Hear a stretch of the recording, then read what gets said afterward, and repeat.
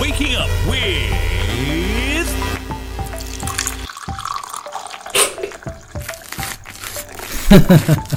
Shivraj Prashad, your host on Good Morning Grammar.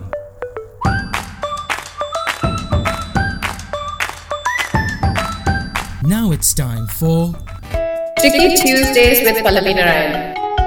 This week, we're going to talk about words that are kind of overextensions.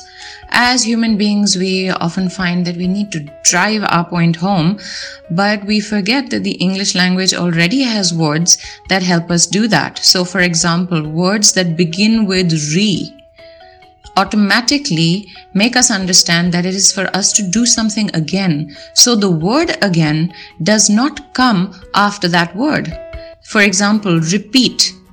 Ideally, you shouldn't be saying repeat it again. You should just be saying, can you repeat what you said?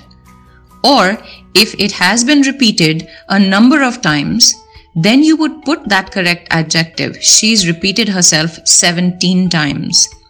Rewind, resend, resculpt, rename, rehash, resell, relive, remind, reverse are all words that do not require extensions behind them. Let's remember that for next time we want to drive the point home.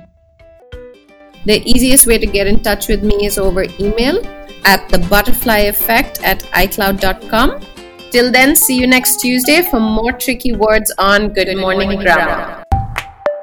I hope what you heard was useful, but we'd love to hear from you as well.